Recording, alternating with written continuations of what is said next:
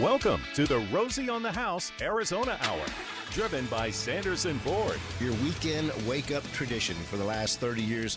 It's Rosie on the House.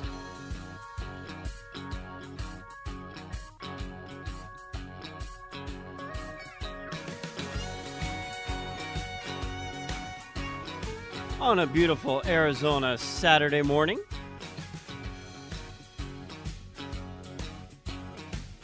you are tuned in to Rosie on the House.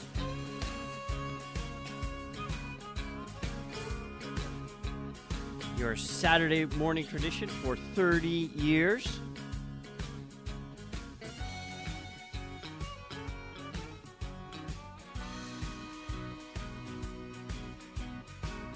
But that 30 years doesn't sound so impressive when you get your Old Farmer's Almanac that they send you, and they send you the Old Farmer's Almanac they published 100 years ago, along with the Old Farmer's Almanac they published 200 years ago. 200 years. It's actually their 227th annual printing. You're always fascinated by those, aren't you? Well, you know what I like is to look back and see what they were writing about 200 years ago. What were they writing about? So what is the purpose of the Farmer's Almanac? It is originally a pamphlet to help agriculture predict weathers and seasons and crops and rotations. And there's a lot of talk around planting and following the phases of the moon. It helps your germination, and so they would use these guidelines to know when they're going to schedule their planting. And growing up, I was always under the impression smut was a very bad word. I mean, even the word itself was almost offensive. It was so derogatory. But do you know what smut really is? No idea. It's a small flake of soot, a fungal disease for grains, which eats and part of the ear and changes the grain to a black powder. So it is a bad word. It is, but it didn't apply to what what you used it for. It's a bad word if you don't have a cure for it. Yeah. And in 1819, 200 years ago, they were writing about the problem of smutty wheat. Smutty wheat and how to remedy it. And you read through this, and it's a series. I mean, the time that they spent washing their wheat with water to get rid of the smut must have taken months to do this. And it talks about the importance of it because at that time, you go a couple pages further in the pamphlet, and it talks about just how critical wheat is because that's where they get their bread, the most necessary article of our food. And I guess smut could make you sick if you didn't get it off the wheat. Mm-hmm. Ruin your crop altogether. You couldn't even make a bread with it. It just turns mushed it out or something. It renders the wheat useless. And back then, they wouldn't have a recall for wheat thins. Yeah, it'd be too late. And so did we cure smut? I don't know. Have you ever heard the word smut referred to wheat though in your entire life? No. I even asked Stan, I won't say the old guy, but he's our Yeah. old guy. Whoa. Dinosaur by Rosie on the House remodel standards. Gary's like, careful, I office next to him. Yeah, that's right. I went to the most senior personnel on staff going back thinking maybe, is it just me? And he's like, smutzo. And he's very knowledgeable on things like that. If somebody he's would Master have known, Gardener level. it would have been him. But so for a long time, smut has never been associated with wheat in our modern culture. And so it obviously is not near the factor it was. That'll be a question for Julie Murphy when she comes in. All right, fast forward. 100 years? 1919. They're writing about the shortage of sugar What was going on? Oh, depression. Well, getting ready to, anyway. 1919. Not only has the supply of sugar in some parts of the United States been short, but there has been an actual shortage of more than 2 million tons. All right, a ton's 2,000 pounds. That's a 2 lot. million tons annually in the world since the war has begun. And the shortage is likely to continue primarily because of the destruction of large number of sugar mills and devastation of a considerable area of sugar production lands in Europe. That's an overwhelming amount. You know, it's fun because it takes you back to a different time. But aren't you glad you don't have to live in a world where you're worried about sugar because of a war? You need it to stay energetic, I would think. Natural sugar, at least. Prior to the war, practically all the belligerent countries with the exception of the United Kingdom and United Kingdom and Italy, exported sugar. The total amount being upwards of 3 million tons. War, however, has changed the sugar production map and at the same time has shifted channels of trade. In 1918, it is estimated that Allies must import a minimum of 1.2 million tons of sugar. And it concludes that therefore, this is the duty of the United States to supply the Allies with sugar, and this can be accomplished only by the most careful saving of sugar in every home throughout the United States. I do remember them talking about rationing. Wow. For the good of the whole world, we had to ration our sugar. It's a different kind of rationing because World War II was rubber, newspaper, or something, something along that line. But that's the first I've heard of World War I rationing sugar. So you can track the history of the world through gardening, too. Who knew? Who knew? Yeah. Well, they don't have nearly as the editorial in today's Farmer's Almanac isn't nearly the same, which is kind of a bummer because I enjoy those. But there are still plenty of interesting stories. The weather predictions for the desert Southwest, with the exception of March, April, May, and June, they all expect it to be 3 to 4 degrees higher than normal.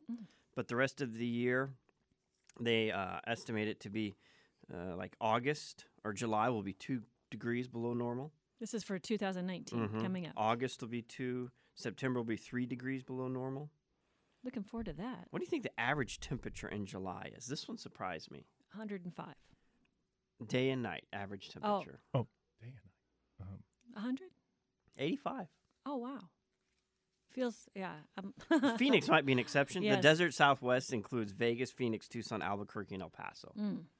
Yeah, we it got the excludes heat island Flagstaff effect, too. and anywhere from the from south of the rim. Did you know that you only need 3 inches of ice to be able to walk on it? Is that not amazing? A liquid Say it again. can turn to be something structural. 3 inches of ice is the depth you would need for a single person to walk on foot. And at 36 inches, that's 3 feet of ice, it will support 110 tons. That's over 200,000 pounds. So we're talking about What places other like liquid? Minnesota. Yeah, I'm glad I live in a place I don't have to know this. Or I wouldn't know this, but I mean, just think about how amazing is water.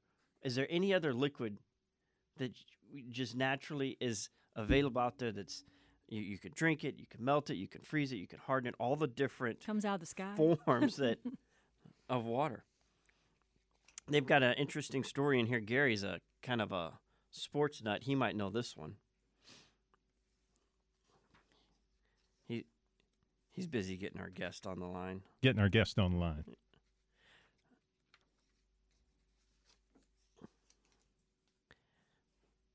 For Mets and baseball, does the 1969 Mets season spark any interest to you? Not me, you know that. I don't know a lot about baseball, but the names, the pitchers, Tom Seaver, Jerry Koosman, Gary Gentry, any of those names ring a bell? Seaver does for sure. He's a Yeah, I want to say he's a Hall of Famer too. The other two, not quite sure. And why are they in the Farmer's Almanac? Yeah. Well, it was about the 1969 Mets season. So it was an anniversary for, because this is the 1919 Farmanac. So it's the, what would that be, 50 years anniversary? 40 years. 50. That'd be 50. Holy smokes. Talking about it's the storybook come from behind. Nobody expected it. No, 50-1 chance in a million that they were ever going to win the World Series or whatever it is in baseball. Is it the World Series? The pennant? Mm-hmm. So, among those other pitchers was a young flamethrower from Texas named Nolan Ryan. I never knew he was anything but a Texas Ranger.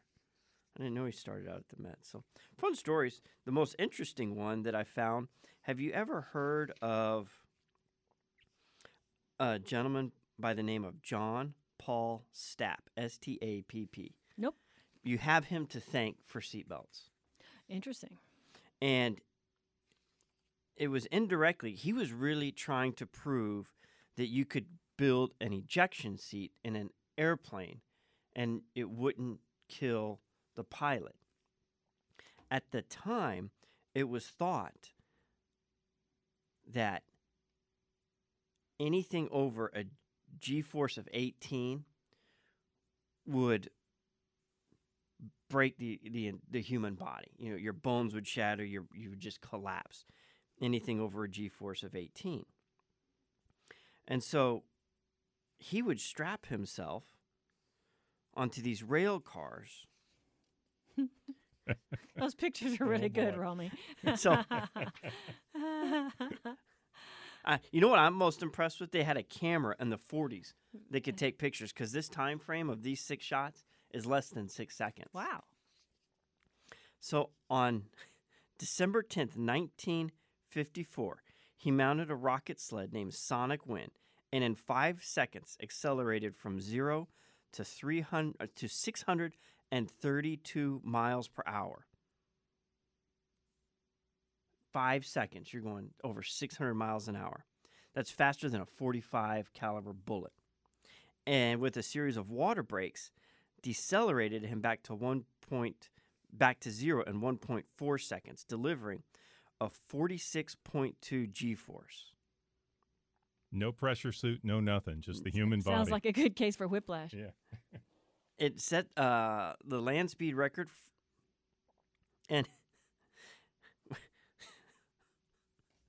his eyes filled with blood, and he experienced pain that compared to having teeth extracted without anesthesia. Yet he insisted on walking away from the sled. He was able to stagger a few steps with assistance before accepting a stretcher ride. Blind at first, he was able to see shapes after 4 hours and could identify friends and colleagues the next day. Bruises, cracked ribs, broken wrists, bleeding blisters caused by high-speed wind and sand abrasion, concussions, retinal were just some of the bruises he received. But he proved his point. And my nose been broke so often I might lose it if I sneeze. And I guess that makes me the winner. The Rosie on the House Arizona Hour, driven by Sanderson Ford. It's our wide open road.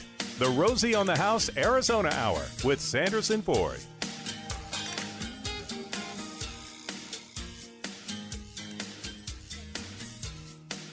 Hey, Romy. I always see that on your desk. Is that a subscription? That'd be a great Christmas gift.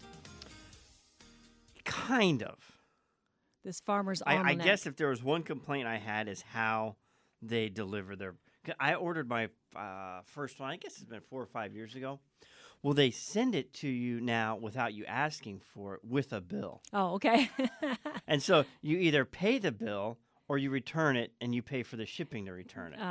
So you just got to know that going ahead of time. And it's usually around $45. They send you a calendar, this book, the book from 100 years ago, the book from 200 years ago, and on the front, from 1819 to 1919, the price only went up 2.5 cents, from Wow. 12.5 cents, which I forgot they used to have half a cent, for 12.5 cents in 1819 to 15 cents in 1919, and now 100 years, Jeff, $15.99. It went up. So for that first 100 years, the average annual increase was 0.025 cents. Guess it was money back in those days. 15.8 cents is the average coming for the 100 years after. Now, this is hard cover. It's got color. It's a lot more pages, and there's a lot of other things that went through it. But man, talk about price inflation. Well, getting out on the road this weekend, we've got our Travel Arizona staycation. You can go to rosieonthehouse.com and register to win there. When you go, you just click on the staycation tab, and we draw a winner. We draw for the following month coming up, and our winner will be traveling to Jerome, the very interesting town of Jerome, Arizona. And we've got the vice mayor that's joining us on the air today, and he has a very interesting story. He came to visit his brother in the 70s and came back in 1979 and has never left the town of Jerome, that to this day is less than 500 people, according to the 2017 census. Vice Mayor Jay, what keeps you in a town of less than 500 people for 4 decades? Well, good morning, first of all. What keeps me there is the quality of life. You can meet people from anywhere in the world because they come and visit us in Jerome. And the views, everything. There's just the charm about Jerome, and I love history. I happen to work for the Jerome Historical Society as the general manager, and it's just I'm blessed to actually be able to live in Jerome. How does somebody get to Jerome if they're listening to the broadcast? They're not new to this. They're new to the state. They've never been there. Describe the geographical location of this very interesting place. The geographical location from the Phoenix metropolitan area, you go up I-17 to Camp Verde. At Camp Verde, you hop off and go on to 260, Highway 260. At the end of Highway 260, you get to the connection of 89A, which brings you into Cottonwood. And then from Cottonwood, you head south on 89A, and it takes you through the Verde Valley, through Cottonwood, up the hill, and into the beautiful town of Jerome. And we'll continue talking with Vice Mayor Jay Kinsella right after this about the originally mining town of Jerome. Tuned up and rolling.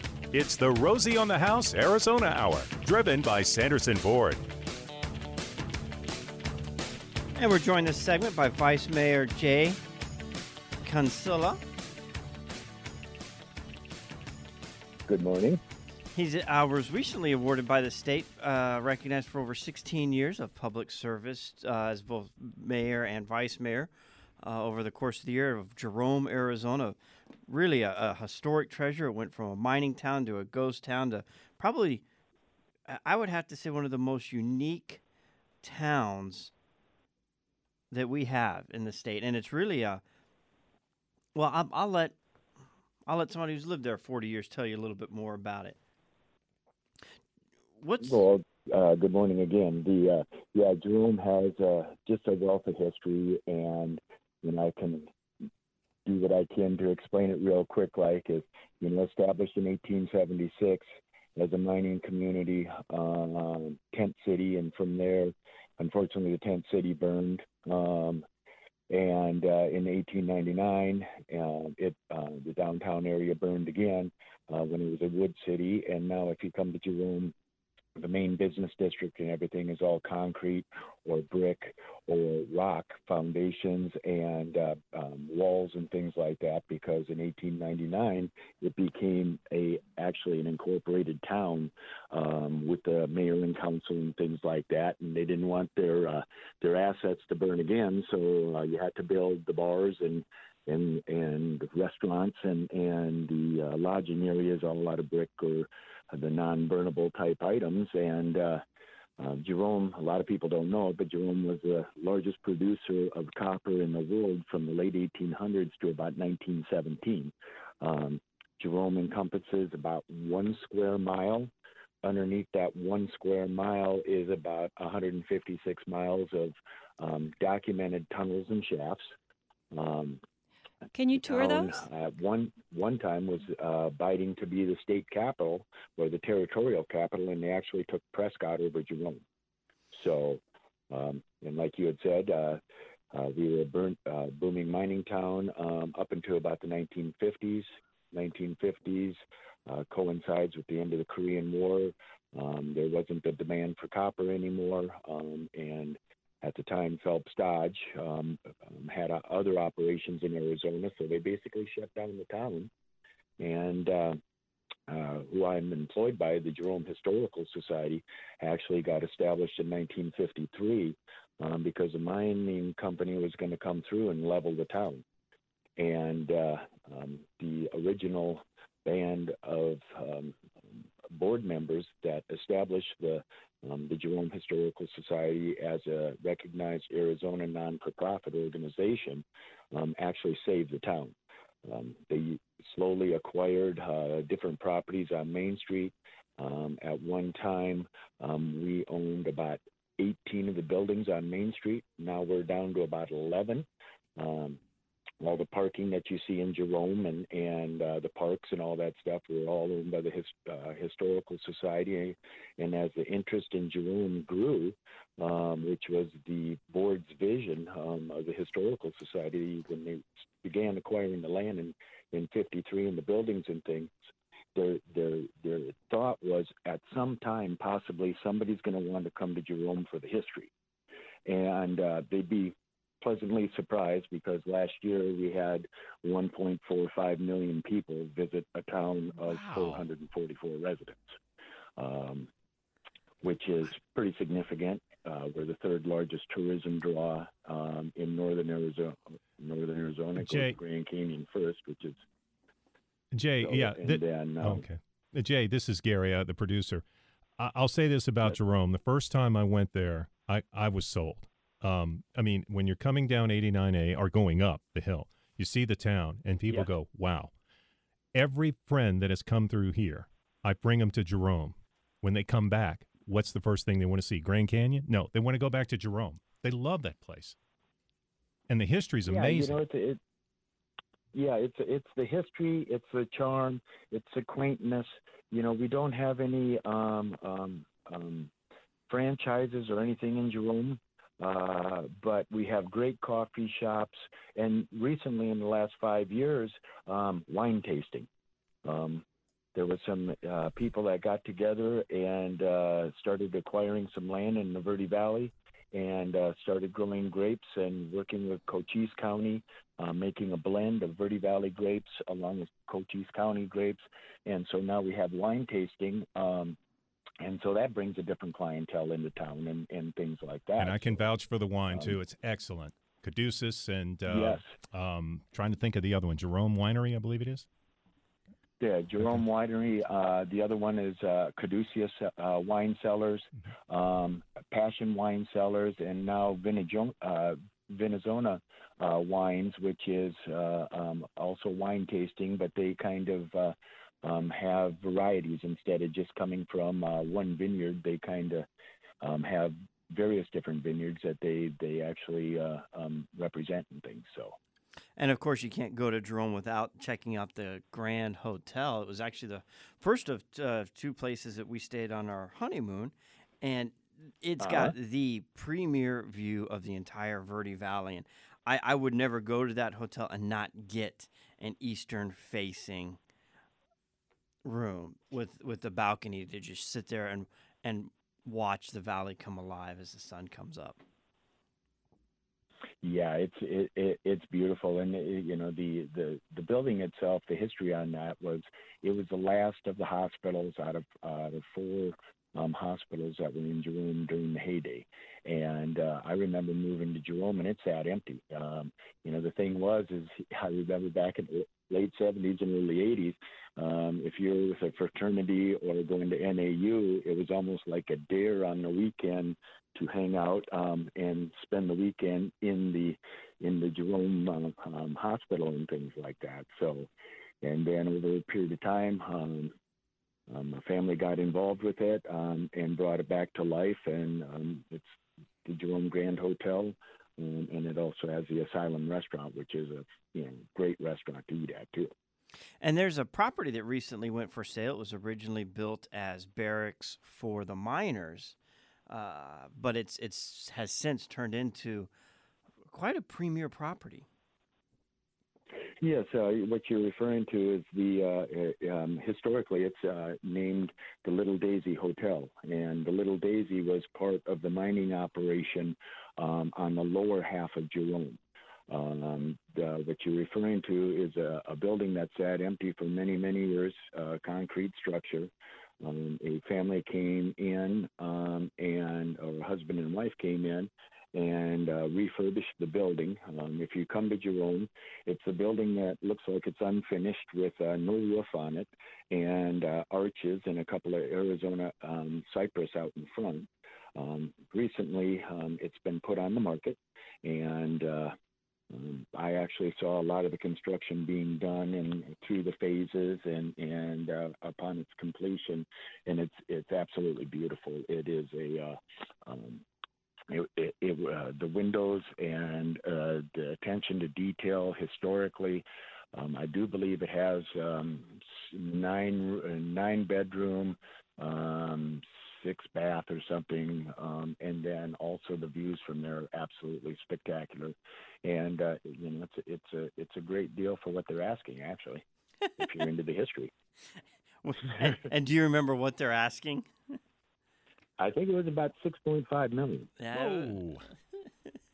Wasn't for the faint of heart, but it was originally there was 12 and 12. You would work 12 hours, you'd have 12 off. Can you imagine being in the mine 12 hours? It was actually, what it was is in historical terms, it's known as a hot cot. And what happened was before the labor laws came in, you ran a 12-hour shift, 2 shifts a day. So what would happen is the miners that would wake up to go on shift, they would take off, go on shift. By the time the guys came up that were getting off shift, you actually got to hop into a warm bed that somebody just left. And that's why it was called the hot cot. So, and then the labor laws changed, and it changed into 8-hour shifts and things like that for safety reasons and that type of thing. And on y'all's calendar of events coming up, there's a film festival? Yes, film festival next weekend. It's going to be great. It started several years ago, and it originally started exclusively in Jerome, and now they've kind of broadened their spectrum, and they do some showings in Jerome, also down in Cottonwood and Clarkdale, which is just kind of at the bottom of the hill. It also won an award last year for being one of the top 25 film festivals in the world. So it looks like a fun. Yes, the thing is they do a really good job, and there are a lot of people that just kind of are in the indie film festival circuit. So they just kind of travel all over the Southwest and take in the different ones. And a lot of it with this one was the quality of what they were showing, and also the ambiance of Jerome and the settings and things like that as far as the film festival goes. So cool. We were kind of happy to see that. And again, the Historical Society works with them, and we're kind of glad to have them come in town. For a small town of 500 people, y'all do a lot of hosting. I love that you have the the art walk each month. So that's another reason for people to get to come up. And how many artists are in the area? That's kind of known for their artists, yes? There's a ton of artists in town. I couldn't tell you the exact numbers, but, that was basically how everything was established in Jerome back in the 60s and things like that. A lot of artists came into Jerome. A lot of the artists that were residing in Jerome in the 70s and into the 80s and things like that were actually being displayed on Gallery Road down in Scottsdale on Fifth Ave. So, that's the kind of uniqueness of Jerome that we have. We have artists, we have musicians, we have just all sorts of people and it's a kind of like a small little melting pot. So, also in October, you have the Historical Society's Ghost Walk and the Jerome Fire Department Halloween Dance. And Vice Mayor Jay Kinsella, I keep stumbling on your name because I'm reading it as Jay Kinsella, but my mind keeps trying to say Ray Kinsella, as the father of a boy who just loves baseball and watches Field of Dreams regularly. That's Kevin Costner's character name in that movie is Ray Kinsella. Yes. And you're from South Dakota. That's in Iowa. Is that a real family name? Kinsella is actually a real family name. What you're referring to is, like you said, Field of Dreams. It's a great movie and things like that. It was actually written by a gentleman by the name of W.P. Kinsella out of Canada. And our family is actually related to that family. So when I was told that I should probably go see the movie Field of Dreams when it came out, it was pretty astonishing as I'm sitting there eating my popcorn and having my Pepsi, and all of a sudden they start talking about, an imaginary family, kind of based on the shirt-tail family members of my family. So it was pretty unique. Well, we appreciate you getting up and spending your Saturday morning with us here at Rosie on the House to educate and entertain our listening audience about the town of Jerome, Arizona, one of the historic treasures of our great state. The tank is full, and we're moving through the Arizona Hour with Sanderson Ford and Rosie on the House. If you build Jerome, they will come. Hey, Annie! Annie, what was that? What was what? That voice just now. What was it? We didn't hear anything. All right. If you build Jerome, they will come. Okay, you must have heard that. Leave it up to Gary. I heard him back there laughing in the studio yesterday. Well, let me add something to the conversation. I was just on the phone with Jay. When you're driving up 89A to Jerome, and you pass the old school on the left, on the right, just before the curve, there is a cage, and inside the cage is a yellow truck. I've passed by it a gazillion times, and it's been bugging me. What's the story behind it? What is the story? What is the story? Well, he finally tells me the owner lives in Jerome. It's a Dodge 52 or 53 Suburban. I guess they had a Suburban back then. And it's nicknamed the Yellow Banana. And apparently that truck was used up until the point the brakes went out, and the owner put it into that cage. But Jay tells me it's one of the most photographed subjects in Arizona. People will see it, stop just to take a picture of it. And I'm sure Arizona Highways and Robert Steve. Yeah, I was thinking the same thing. What an oddity. The Yellow Banana. The Yellow Banana. So now I got that. Now I'll see after the show. I'm going to go up to Jerome now. Jerome, if you go up there, it sits nestled on the side of the hill, like you talked about, the Jerome Grand Hotel. You just look out and you have these great views. It is all slanted. So if you're, wanting flat ground, there's also Clarkdale and Cottonwood just down below. He talked about the wine tasting. I'm thinking about the Mountain Grade. It's man, this would be entertaining at 2:00 in the morning, trying to see everyone walk down the stairs on the side of the hill. And also, if you just want a place to hang out and then go check out all the local Arizona state parks, there's 6 in that area. I'm going to give away 6 sets of state park passes this morning if you text Jerome to 411-923. And but it's Slide Rock, Dead Horse, how do you say it? Dead Horse State Park. That's in Cottonwood. Fort Verde, great historic. In Camp Verde. Mm-hmm. Jerome State Historic Park, right there in Jerome. Red Rock, Slide Park. And then the Verde River Greenway State Natural Area, which is just an area you can get in the water and a riparian area right close by. So what is Tuzigoot then, if that's not a state park? You know, that's a good question. It wasn't listed right where I was looking. Yeah. But they also have one that they're working on. It's not even open. It's called Rockin' River. So that'd be a cool one. Very cool. Well, that is, and you have 6 passes that you're going to give out. I'll give away 6 sets. 6 sets. Mm-hmm. If you text us, well, I'll give you two tickets, and it gets you an adult and a child and parking. So between now and the end of the break, anyone that texts Jerome will pick 6 random names and send them these passes. I have former Mayor Phil Gordon on the phone here. He just called up, and Mayor, are you there? I am there. Okay. He has a story about Jerome he wants to let us in on. And you know what? You say former mayor. I'm so Mr. Uncurrent Events. I still, when someone says, who's the city Phoenix mayor, I'm like, oh, it's Phil Gordon. I'll take it. How's that? The current mayor may not appreciate it, but I do. How's that? Hey, I just want to let everybody know about... The best thing you ever did, Mayor Gordon, was your front porch program where you were putting benches on front porches to encourage the community to come out and sit out together. I loved that.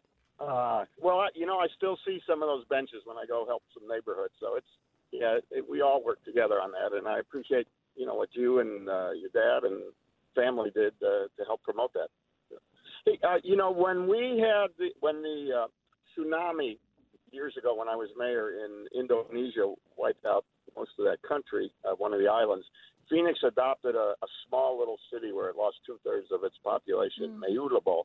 And Jerome was so touched by what had happened and what we were doing that every citizen at the time donated at least $1 and sent it to us because they were so small, they didn't think they would make a difference, and sent it to us. And I've never forgotten. I've always talked about that. And when you were talking with the vice mayor, I just wanted to convey that to your listeners. I know it doesn't have to do with what you were talking about, but that shows the heart and soul of that little community. It does have a big heart for hospitality and obviously for caring about others. Yeah. But anyway, and I listen to your program, so I love it. We appreciate that. You all have a great, great day, okay? Thank you too. And how do I address you now? Is it Mr. Gordon? Phil, whatever you want. Thanks, Phil. I've always been Phil. Take care. You would have to have a heart for people to host 1.2 million people on a town that is only populated by 451. I get grumpy when all the snowbirds come back. I can't imagine. You can't even hardly get, you can't park or anything. But yeah, thanks, Jerome, for hosting Arizona. We had a texter wanting to know when and where to go look at the fall colors in Arizona. We have aspen trees. We have beautiful mountain landscapes you can go to. Well, Mom just found this website, flagstaffarizona.org/fall. They have a leafometer, and it's broken down by city. And you click on the city of Flagstaff, the leafometer still says it's green. So we're not into the reds yet. Oak Creek, green. The Arboretum at Flagstaff, still green. Arizona Snowbowl, green.